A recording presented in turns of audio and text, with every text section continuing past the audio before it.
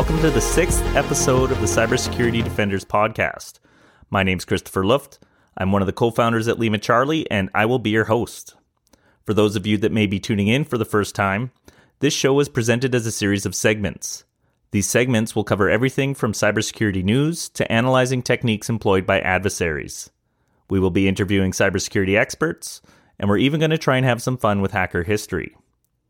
Before I outline today's episode, I'd like to take a moment to appeal to you, the listener. As technology professionals, we are very lucky to have the opportunities that we do. We work hard, and that hard work is rewarded with abundance. Sadly, there are many people the world over that, despite how hard they work, struggle to get proper nutrition for themselves and their families. Globally, 14 million children under the age of 5 suffer from acute malnutrition, with 2 million of them dying each year. This is not okay, and it most certainly should not be normalized. This year, a group of volunteer cybersecurity professionals and their companies are banding together to help and maybe even save some lives.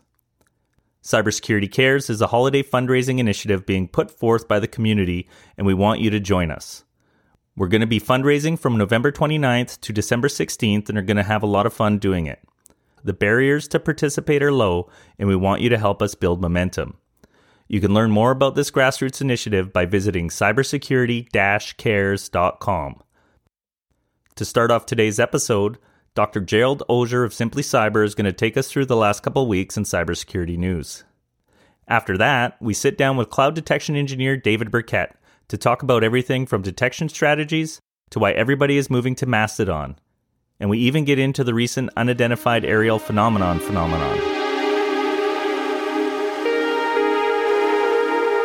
Hey, what's up, everybody? I'm Jerry, and this is the Simply Cyber Report, powered by Lima Charlie, the top cyber news stories you need to know about right now.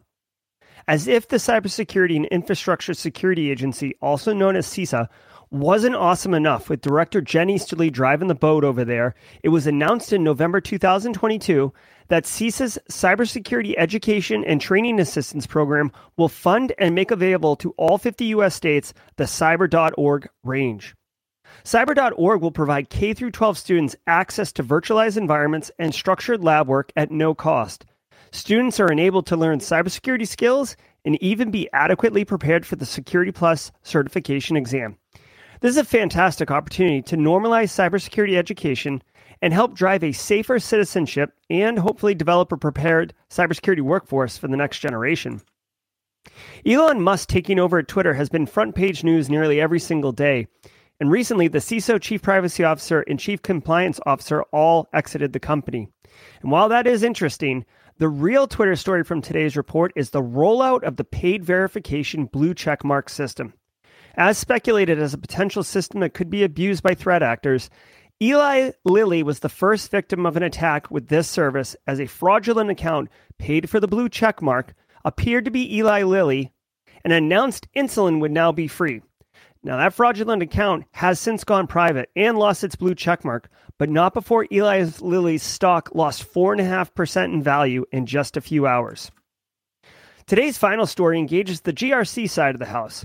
Zurich, the insurance giant, had a $100 million lawsuit settlement with Mondelez over whether or not Zurich was obligated to pay out on an insurance policy when Mondelez was caught in the crossfire as collateral damage in the 2017 NotPetya attack. Now, 2 key points to note here. 1, this is no surprise, as Merck earlier this year successfully won a lawsuit against Zurich for the same exact situation. And 2, this will signal a massive reevaluation of the cyber insurance market, the definition of acts of war, and if cyber policies are even a viable insurance instrument.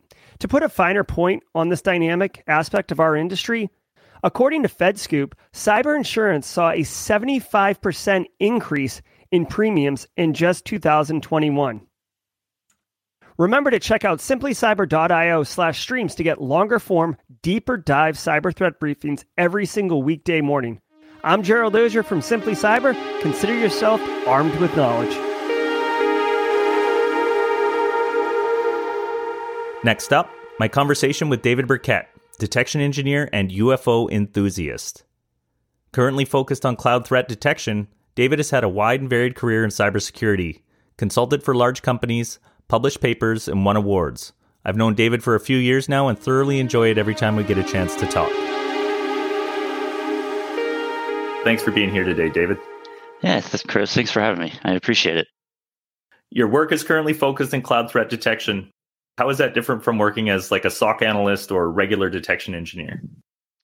So it's very similar to just a regular detection engineer, but there are a lot of SOC skill sets that overlap.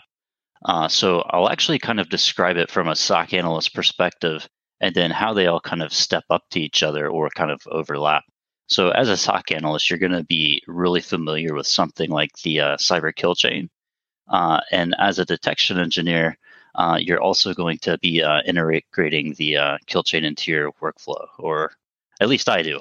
So the idea being, as a detection engineer, you're probably going to build your detection off three sources of intel: third-party stuff, so the various vendor threat reports; internal stuff, so anything that's actually a true positive, you want to work your way back up the kill chain, and that's kind of where it becomes important.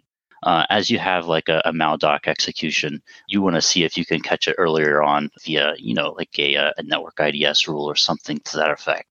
And then to kind of tie things together, detection as a whole, I like to think about it as more baselining, just with a little bit of sparkling research, if you want to add it.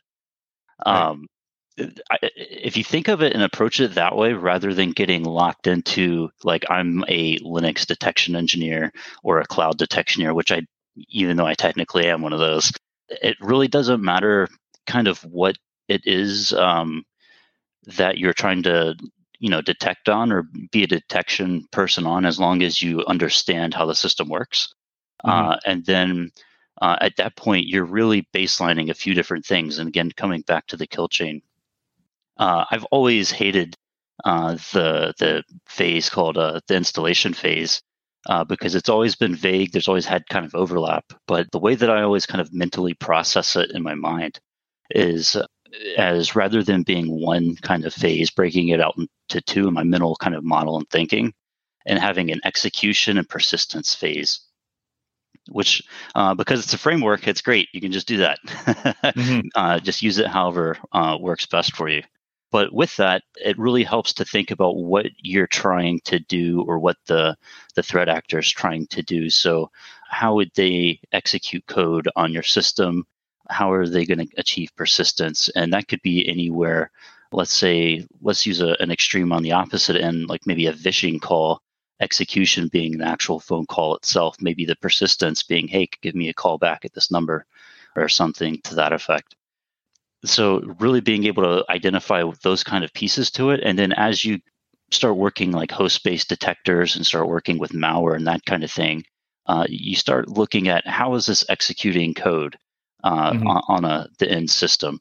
How is it being delivered to the system? So if you're going to execute code via maldoc, you're limited to a few different ways. You have to call something like WScript, PowerShell. There's a few different ways to do it, but essentially once you get those baselined, you have a really strong detection coverage. So starting with all of the various lull bins and such. The one thing I was curious about with the cloud, like you think of Kubernetes or something like that, where these containers can, exist for less than a minute or seconds even. Is there challenges unique to that versus like a regular sort of EDR deployment where you have this persistent agent on endpoints that is always there? Yeah, so the cloud is actually really interesting because in a way it's easier, but it's also a lot more difficult because you're playing detection a lot further or a lot closer to the application, I guess you could say deployment itself. And by that, I mean, assuming you're using best practices for the most part, if you're running on Kubernetes using containers, your container workloads are going to be immutable, just meaning they're not going to change. So you're probably not going to use a container as a database. You can, but it's not one of those things that's typically done as a best practice. So with that, it really makes it easy to understand what you're going to have running in the container ahead of time. Essentially, all you have to do with container detection is, again, extreme baselining, because when you're executing an application, you don't want even something like wget or apt-get install executing in a container, as all of that should be done in your build pipeline. Right. Things like an interactive shell, even, again, you're not really trying to interact with them in that way. In production, unless there's a problem, or of course it's not a good guy.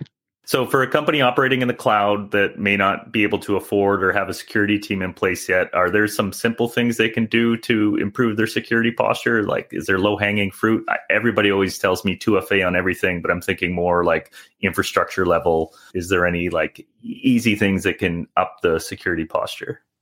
Yeah, there's always 2FA. The thing that I like to really focus on is authentication when it comes to the cloud. Just understanding, your API endpoints are doing, what they have the ability to create, and then also understanding even where those API calls are coming from. I guess that's actually a little more advanced, but you're outside of obvious like MFA type stuff. If you have the capability and you're running something like Kubernetes, you can of course use the self-healing aspect that really take advantage of fixing vulnerabilities just early in that build pipeline without really experiencing any downtime. So you can use some of the more cloud native things, focusing on things even just like cloud functions or just simple cloud applications, and running just a basic, like if you're in GCP, Cloud Armor. Right. So there's just some real basic things that you can kind of do that are super straightforward, mostly taking forward, I guess. Vendor recommendations. Read the doc. The negative side of that is you, of course, get a little more locked in. But the upside is, of course, you're managing less yourself. And again, it's going back to getting as close to the application as possible, and then controlling access around what you can and can't do. There's actually a really great talk, if anyone's interested. There was a 2018 B-Sides Augusta talk by FireEye's CTO, or maybe probably former cloud CTO, Martin Holst, where he talks about the anatomy of a cloud hack, and I just really love it. And if you want a real high-level kind of run-through of it, is essentially, think about what the probable kind of attacks are in the cloud. I like to break it out as you have your workloads, so things like your cloud compute, your containers, your Kubernetes, your cloud functions, but also the cloud console itself. They call it the cloud posture security monitoring, I believe. They have so many different acronyms and whatnot, but essentially thinking you want to manage the actual runtimes itself, so like your typical process stuff, but also again, going back to what are the API calls doing on your system, and that kind of thing. The overview of kind of what he was talking about is thinking of an attacker. Maybe a developer accidentally publishes an API key for AWS, or something in a public repo. Someone gets it. They have access to maybe stand up infrastructure in your cloud. Can you detect things like if they want to stand up 500 coin miners? Different compute instances, like would you get an alert for that or a notification? Coin mining being one of the big ones in the cloud. Just, I don't know why all of the Linux-based stuff, they use all these crazy advanced techniques just to mine some cryptocurrency. But yeah, and then there's obviously more that they can do than that, embedding themselves, taking advantage of even like cloud functions. Again, going back to that persistence just mechanism and maintaining access or spinning up infrastructure. I'm always curious about how people found their way into cybersecurity. No two paths seem to be the same. I want to know how you found technology and how that love of technology turned into a career in cybersecurity. So it started off with video games. I really got into video games as a kid, and whenever I got big into Counter-Strike 1.6, I got big into video game hacking. Right. And it turns out a lot of those skill sets really carry over. Highly recommend the video game hacking book by No Starch, I believe it's called. It's definitely a sleeper. But from there, I just learning a lot of those techniques has just kind of stuck with me forever. I grew up watching hackers and just that whole culture. The Matrix became popular when I was, in that age, and I was just always interested in it. But so I didn't have a degree or anything. I was very fortunate. I was working at a state gig, which I highly recommend checking out if you're looking to get started in security. State gig being like U.S. government. Yeah, exactly. Yeah. So even like state, local. So like in my case, the state of South Carolina. They often have really good training programs, such as SANS courses that you can get. And it's a really stable kind of position to build that kind of foundation while also being exposed to, the really cool threat actors like the APTs that are targeting governments and such. Going to get a little more technical again. Back in 2019, you co-authored a paper published by Soteria Security Solutions titled Detectors as Code. This is something near and dear to our heart at Lima Charlie. But given you're one of the first people to publish this stuff, I'd love it if you could explain this for the people listening who may not be familiar with the term. Yeah, so this was something that a guy that I used to work with at Soteria, Brandon Poole, helped me co-author, and it was something that I thought we were really slick at the time because I hadn't really heard of it outside of kind of what we were talking about it internally. But it turns out a lot of places were actually doing it; they just weren't talking about it publicly. So the whole idea of detectors as code, or how we kind of came across the problem is, we were a cybersecurity company that needed a way to tune our detectors. We also wanted to have change control, that kind of thing built into them, just so that if we ever needed to revert them and maybe the person that wrote the rule left is no longer there, you could easily understand, what the previous, detection logic might be. And we also needed a way to deploy them quickly. So as we made changes, we had various sensors and stuff, both at the host and network level, that we needed to get those rules out to, and doing that manually, to be honest, kind of sucked.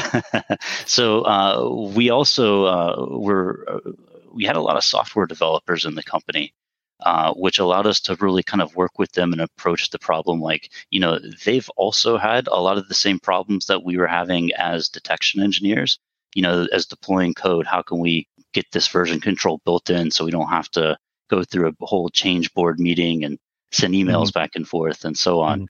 And so we took that kind of mindset, looked at how they kind of solved the problems that they had, and really adapted it to cybersecurity. So essentially taking our detection logic and then codifying it in a YAML file.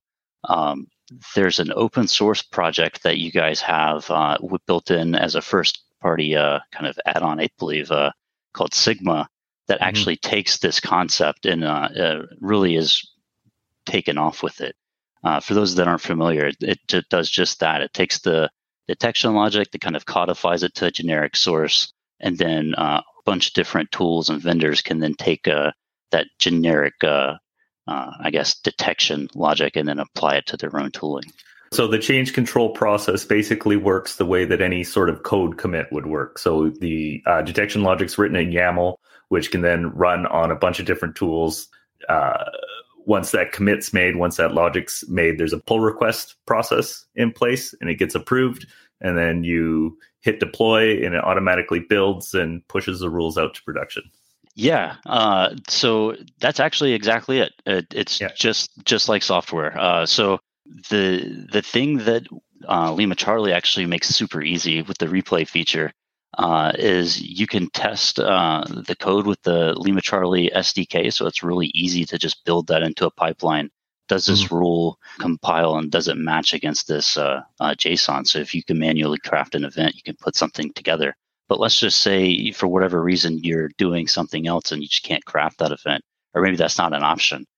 They have tools like MITRE's Caldera that you can take advantage of. They're security automation tools. That's a free open source one, some paid ones being like Attack IQ. But and the idea being you would write unit tests in there, and there being two main ones that you really want to focus on. Just like in software development, you want to have regression testing. So as I tune a detector, is it still detecting on the action that I'm looking for, that core activity? And then also, as I tune a detector, can I still detect uncommon evasion techniques? And then the second piece really being the evasion techniques themselves. So essentially going through and red teaming your detector. So adding things in like escapes. I call it high school casing, just capitalizing every other letter, that sort of thing. Right. Just common evasion, things that an adversary might do. And then does it detect it still in those? And then if so, pass it, deploy it. If not, fail it and go back and look at it. Do you have any advice for security teams who may not be working with this sort of modern approach yet as like first steps to moving towards a better and brighter future? Yeah. So the best way that I can say to get started is there's not really a great, I guess you can say, place to manage your detectors right now. So getting your team familiar with Git and GitHub, and then building out a process just kind of around that. So at Soteria, the actual white paper that we did was our real process that we used. We had some, of course, secret sauce as well that we didn't publish, but that was the real overview. So getting even just a manual process of creating an issue. This is what I want to detect on. This is why it's important to detect on. Here are some possible tests that might already exist within MITRE Caldera, or maybe even some that you might recommend. And then, of course, just making that a manual process, even if it's, kind of tedious. But then what you can do along the way is start automating those tedious points, start, building out your CI/CD pipeline. It just becomes a natural flow. Awesome. That's great advice. Yeah, I'll link the paper you guys wrote in the show notes as well. From conversations we've had in the past, I know that you did some work for Defense Counterintelligence and that you won an award. Can you talk about that at all? Yeah. So I actually worked for an aerospace company. We were not one of the bigger ones. So we had, I think, around 350 employees at the time. Essentially, we won I was the SOC manager there while we won the Cogswell Award, which is an award from the Defense Counterintelligence and Security Agency for essentially having one of the top 1% of security programs for cleared facilities. So that's probably my most, I guess, the most proud I've been of a career one right there. Being such a small company and still making it in the top 1%. I think there was like 13,000 other. Oh, wow. That's a big field of competitors. Yeah. Yeah. So that was a lot of fun. I was only a part of a team of that, of course, and I did not do a lot of the, I guess, reviews with the team, with the government that did that. But, I, of course, built out the monitoring program. And we implemented the detection as code approach there. If you end up finding out what company it is, I'm still actually on their website as their let the OSN folks go do their thing. Yeah. Yeah. You have hashtag Tiananmen Square at the bottom of your About section on LinkedIn with no other context. So I was wondering if you could explain that. Yeah. So first of all, I'm always down for free speech. So I'm always just a big supporter of that. And then second, I saw on Twitter, this was years back, that if you had something like that in your LinkedIn profile, that it would have essentially some automated ban for Chinese accounts that viewed your profile.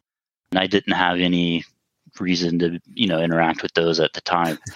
So I thought that would be a great way to just knock out a lot of potential people trying to do OSINT on me.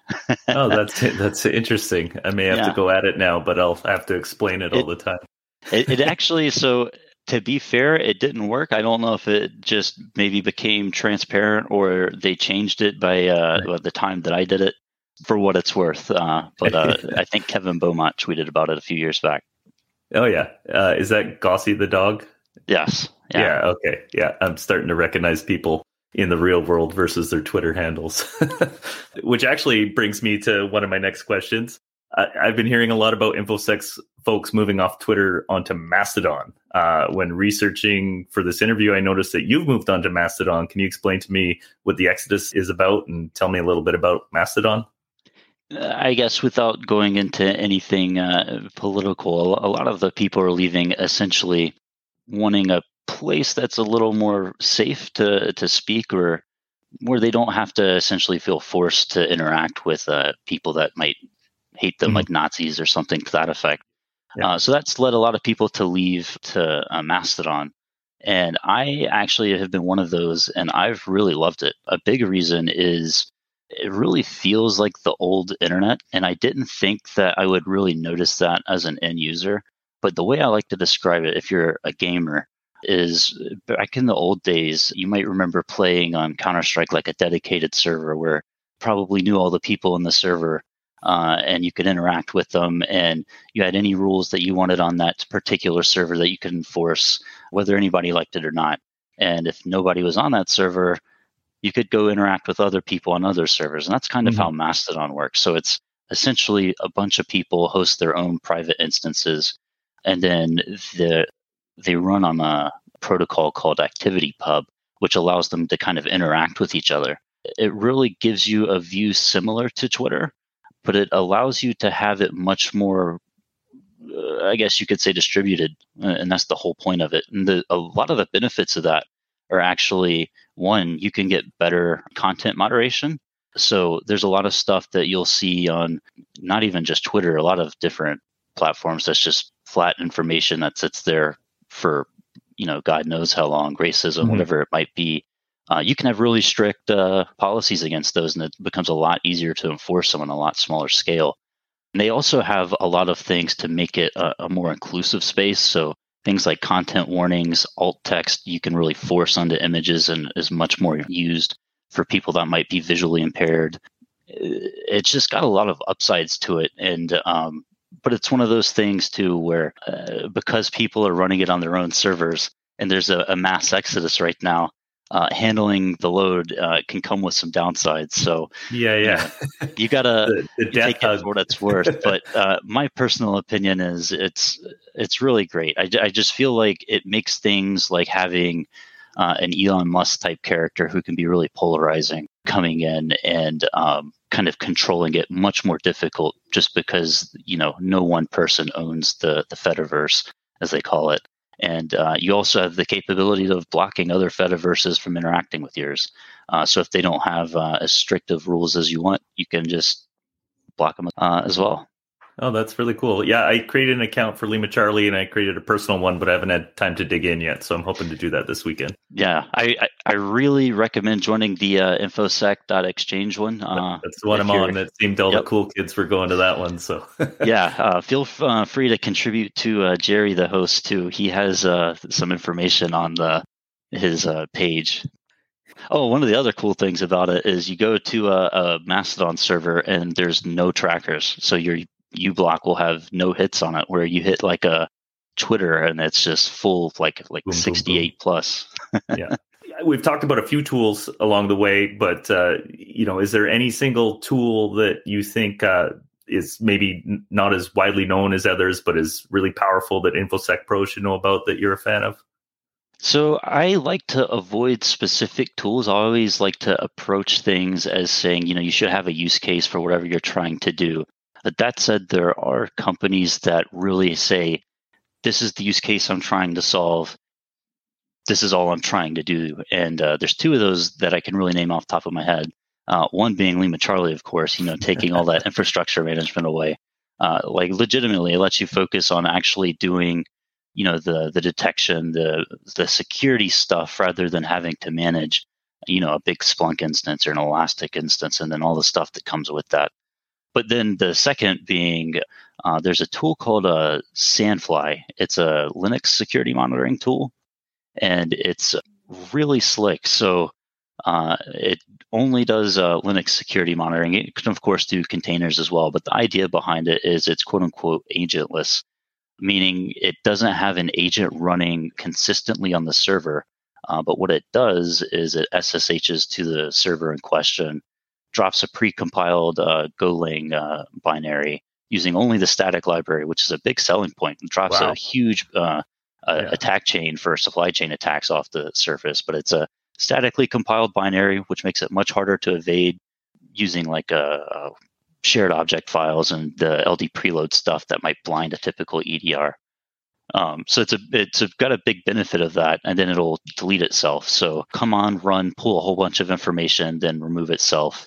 And the benefits of it too are that it can run on every single OS and architecture. So if you have some crazy Linux you've never heard of, or maybe it's super old, no EDR supports it, as long as it has SSH, it's probably supported, even if it's an ARM-based or MIPS-based processor. So it's got a really cool feature set, and the amount of data it collects is really neat. But again, it's one of those that says, I know my lane. Linux monitoring is, in a weak state right now. I'm just going to do Linux monitoring. Yeah, I might have to boot up my old Gen 2 machine and test the theory if it can run on anything. Oh, yeah. Whenever he said that, so a great use case even is if you have a bunch of Arch developers in your dev team. And for real, you want to have, security monitoring tools. It can be hard to find tooling that supports that. It'll run on Arch or even Manjaro running on a Raspberry Pi. Oh, wow. What do you think the biggest threat to private organizations out there are right now? Is it still ransomware? Yeah, I would say a combination of ransomware and insider threats. Insider threats being, and this could also just be a potential a bias on the amount of cases that I saw in the my time as a consultant. But as the economy kind of deteriorates and as threats where people are actually just reaching out to engineers and saying, "Hey, I'll give you $500 for your credentials." If you work at a place that might be having layoffs, for example, and in the news, you might take someone up on that offer. And with the economy projected to not look so good, stuff like that, I just feel like is a lot more. There's a lot more likely potential for that. Yeah, I'd probably say insider threats personally. I was recently talking with Eric Capuano, the CTO and founder of Recon InfoSec. And during our discussion, the current state of the cybersecurity vendor market came up. And he made what I think is a really great observation that a lot of solutions being put forward by vendors are dictating where the problems are, which makes it harder for defenders to actually solve the problems they have. And that companies are spending a lot of money on solutions to check boxes that may or may not even increase their security posture in a meaningful way. Does that resonate with you? Yes, and that actually goes back to what I was saying earlier on. I don't like to approach a solution by product. I like to approach it by a use case. And that will really help avoid that as a end user, because that's totally true. And I absolutely agree. They'll add a lot of things that are, maybe sound great, look great on paper, but don't add that much security value. But maybe it adds a new selling point for them and it makes people swap over. Whereas if you say, hey, as a detection engineer, I need to be able to detect when someone executes code on a system. So I want to have, process execution logs. Where do I get those? EDR, Windows event logs. So always approach your problems with, hey, here are the problems that I have, and then align your tooling to that. And you'll always have a much better approach. And it'll prevent vendors from really trying to sell you on things that you don't necessarily need. And, Yeah, and that's going back to like understanding the primitives, like what are the problems look like at the nuts and bolts level and what makes the most sense to solve those problems. Yeah, exactly. Okay, well, I'm super excited about this one. One of the things that I know you were following quite closely is the U.S. government's admission that they are aware of and have been tracking unidentified aerial phenomenon. For the people listening, can you give them the very high level of all the crazy stuff that's going on right now? Yeah, so this is one of my newly favorite topics. I had always been interested in UFOs, kind of as just like Mars Attacks is a cool movie. But I never really gave it much thought until there was a 60 Minutes interview. I think it's been a few years back now with a guy named Lou Elizondo, the former director of an organization in the Pentagon known as ATIP, which was the Advanced Aerospace Threat Identification Program. It also turns out later, I believe, that he was the head of counterintelligence for SAPOC, which is the Special Access Programs Oversight Committee, which is even cooler than the UFO part, but I digress. But he came out and essentially said, yeah, I resigned because, I didn't feel like this was being taken seriously as a topic. And he knew Secretary Mattis would get his resignation letter. and essentially became a quote unquote whistleblower, but has towed the line enough to apparently keep his security clearance. But all that to say, essentially, there's UFOs are real. My opinion is that if it's aliens, it's probably going to be a lot weirder than what we imagine. Alien means alien. And the more I look into it, the weirder it gets. So I always say, if you're approaching this, approach it from like a fun but open mind, because it'll get really weird on you really quick.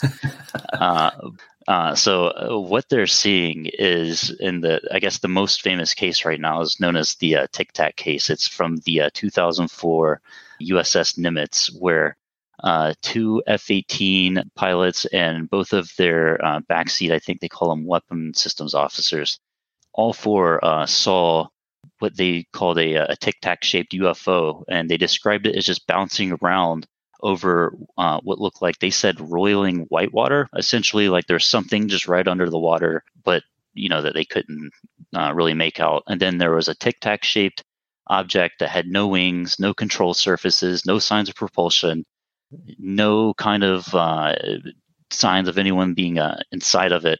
And the way that it flew was like taking a ping pong ball, putting it in a Pringle can, and just shaking it, because it was just so erratic and not something that you would see like in nature. They kind of said it seemed almost unbelievable, and that if they didn't have it on their radars, their forward-looking infrared cameras, all four of their eyeballs, two what are they called? I think they call them AWACS planes, which are those basically flying. Yeah, or the flying radars. They cut them on those, and then the USS Princeton Spy 1 radar all tracked this on radar. So it's definitely something there. They tracked it essentially going from like, I think 85,000 feet, which is really just the maximum of the Spy 1 radar ceiling of where it can detect, dropping from there to just above sea level in like just a few seconds without making a sonic boom, and then essentially darting off to what was known as their cap point, which is a point only the pilots and a few people on the ship knew ahead of time, kind of as if it knew where they were going to be of an advance. So it was a place that has a specific longitude, latitude, altitude, all that kind of stuff. And it was just shot there 60 miles away, I think they said, in like 4 or 5 seconds. Wow. Tracked all on radar. And then the one video that you see of the Tic Tac itself, it's the one that flies off to the left side. It was a third plane. They were like, one of the pilots, this is according to David Fravor, was like, I want to get this thing on camera. So he flies out, he gets it. You see him switch through the white infrared, the black infrared, just trying to flip through to see what he can get it to look like before it just flies off to the side, just sitting there hovering, and just zooms off, disappears, is what they say. Well, so what was the fallout from that? I guess it's all public now, and I think they talked about it in Congress, right? Like it's being dealt with as a serious and real. Yeah, threat. So because of all of that, they've passed legislation in 2022. The NDAA created an office called the AARO, the Advanced Aerial Reconnaissance Office or something. I might be messing that up. Essentially an office dedicated to investigating UFOs, with a mandate to work with and be a joint program office to essentially work with both public and private industry, places like the FAA, the different intelligence agencies, the DoD, NASA, et cetera, and all essentially kind of come together, share their data, and then report on it twice a year in a biannual unclassified report. The first one was supposed to be released October 31st of this year. Here we are 10 days later, not posted. So, feel free to email your reps on that one. But since then, it's actually gotten even crazier. There's been public hearings on the topic, where they essentially confirmed, one, that ATIP program was real, the one that the 60 Minutes whistleblower was from, two, that they did have radar data and stuff all confirming this, and that they're also in the waters in the ocean, that they had underwater data tracking them, which they discussed behind closed doors. And then after that, I guess, classified session, There's a great video by a guy named Red Panda Koala that has like just a news update. But everyone from the Senate and House Intel and Armed Services Committee has all commented on it, essentially saying they'll either say something along the lines of, I don't know that it's necessarily out of this world, but it's definitely something that we don't understand and defies our current understanding of explanation. And then you have people that will go on a podcast. I think it was Rep. Mike Gallagher went on the Pat McAfee show and talked about how he thought it was the future human kind of hypothesis, that it was humans from the future coming back to witness potentially some sort of event based on the information that he's seen behind closed doors. Oh, wow. And so it gets what did crazier. you say? Go into it with an open mind and don't take it too seriously, right? Yeah, exactly. And it gets crazier. So in that same hearing, Mike Gallagher introduced what's known as the Wilson-Davis memo, where the TLDR of that is Admiral Wilson was the former head of the Defense Intelligence Agency, supposedly became aware of a UFO reverse engineering program that had been moved to the private sector to be out of government oversight, essentially, so you could be FOIA free, all that kind of stuff. And apparently he was denied access to it, and he was just really pissed. And he was introduced to Dr. Eric Davis, who was also an ATIP consultant, for what it's worth, but was doing that kind of work with, I guess, the government back then, too, under a different name, NIDS. But it's essentially what the notes Dr. Eric Davis wrote of a conversation that he had with Admiral Wilson. Allegedly, they were never supposed to be public. They got leaked out of Edgar Mitchell's estate whenever he died, the astronaut. And but yeah, so they got checked in to Congress and essentially asked to see if, to validate see if they're real, that kind of thing. And also since then, for 2023, they have apparently been really disappointed in the office. And you can tell a guy named Christopher Mellon has been helping them write the language in the bills, because the new language gets a lot more specific, down to even specifying we want this office to focus on non-human craft or objects that are of non-man-made, I forget the exact Don't wording, take the budget and go look at China's new satellite. Well, you focus on these things we don't understand. Apparently, a big part of the problem was, as a way to kind of blow it off, if you believe, all the behind the scenes kind of rumors, was they, get a balloon and then spend all their time investigating stuff that didn't necessarily show any kind of crazy traits, like dropping 85,000 feet and not having a sonic boom or something, just as a way to, waste the time. So they got way more specific language, and the Intelligence Authorization Act for 2023, they've ordered the, the GAO, I forget what it stands for. I think it's the government oversight. I don't know, one of the oversight organizations. To go back all the way to January 1st of 1947. Wow. To get a list of every attempt by the intelligence agencies and the military to obfuscate, misinform, mislead the public on the topic just of UFOs in general over the years, to have like a compiled list. They've also requested that any NDAs that have been signed relating to any kind of crash retrieval programs, they have to be brought forward, with the idea being, who signed off on the NDAs. You can get then a paper trail to find out more about the programs. Right. They also have added language to provide whistleblower protections, which in 2023. So should there be a reverse engineering program out there, whistleblowers will be protected to blow the whistle on it. And if you believe the rumors, this is, I do believe the rumors. But there's reasons. So the reasons why I believe the rumors is because the people saying the rumors are fairly credible. It's people like Christopher Mellon, who he was on the the Senate Intelligence Committee's liaison to the special to SAPHOC, the Special Access Oversight Program Committee or whatever. So he's been one of the ones kind of hinting or saying something along the lines that he's been told that once that legislation passes, that he knows people that are credible and are in the position that they would know that are willing to come forward and testify. And that's just already there. He's also made comments like, this legislation doesn't get written without some sort of it doesn't get written in a void. So they're using the language that they are after having these classified briefings, after getting these reports. So, keep that in mind. And then there's also a third kind of reference to that, or actually four. Ross Coulthart, he was a 60 Minutes reporter out of Australia's 60 Minutes that focused on national security, who's since left to focus on the UFO topic because it's getting so big. He's recently said the same thing, that he's got some sources saying the same.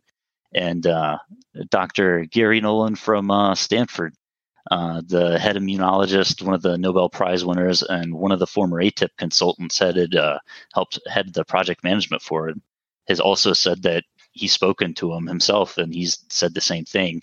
And he also, fun fact, was the person that briefed Rep. Gallagher about the Wilson Davis memo. So maybe that's there's some validity there. Yeah, interesting. So we're in for a fun 2023. I don't know if I can handle any more fun. No kidding, man. Yeah. I've basically landed on this. And I hate this word, so please forgive me. It's either a weird psyop, and I only say it because there's so many people from the government actually saying this is not human and stuff, and actively having a clearance. And you can't. I mean, don't get me wrong. I'm sure you can lie and stuff to some degree, but you can't go on the news 60 Minutes and then lie to the public and keep your clearance. Yeah. It's either some sort of weird psyop. To what end? More oversight, or what about breakthrough technology? I was going to say, or it's breakthrough technologies, which everybody is like, oh, it's just humans, and it's that's just also really cool because A, it means we probably have some sort of power source that could fix our energy problems, and right. B, I can join Starfleet as soon as it gets created, and then. Or an equally cool kind of thing, it's aliens or some sort of non-human intelligence, whatever that may mean. Yeah. And I think that if it is that one, it's probably going to be something a little more weird. And one of the questions that I actually get asked about a lot is if it is aliens, why don't they just come, land and say, hey, or introduce themselves? And it's well, you don't go whenever you move into a new house, do you go try and establish diplomatic relations with the ants in your yard? I mean, so keep an open mind. That's all I'm going to say. Hope for the best. Keep an open mind. At this point, it's pretty big. So this is the last one I have for you. I ask it of everybody on the show. Do you have any predictions for the future? For UFOs or security or both? As wide or narrow as you want. I usually get answers involving cybersecurity from people, but my prediction for the future of cybersecurity is it's going to get closer and closer to the applications themselves. So, we mentioned going to detection as code, infrastructure as code. A lot of the stuff is now being codified so that you catch things before they're ever deployed. And I think that as we move further and further to that, as software companies are held to higher standards through legislation that gets passed in the future, I just feel like it's going to move closer and closer to that front. And then on the UFO front, I'm hoping for whistleblowers to blow the lid on that reverse engineering program. Awesome. Yeah, I'll make sure to have some popcorn ready. Yeah, ditto. Awesome. Well, thanks so much for talking with me, David. This was a really fun one. Hoping to have more fun ones. It's still getting my sea legs in this whole podcast thing, but this was great. So thanks very much.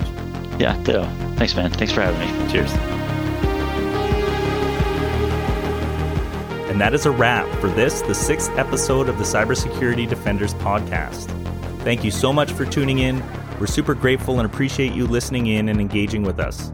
If you found value from this podcast, it would be really helpful if you go to Apple Podcasts and leave a quick review or rating. It would mean so much to the team who put this podcast together. And make sure you subscribe to the show wherever you're listening from. Again, thank you very much, and we'll see you on the next episode.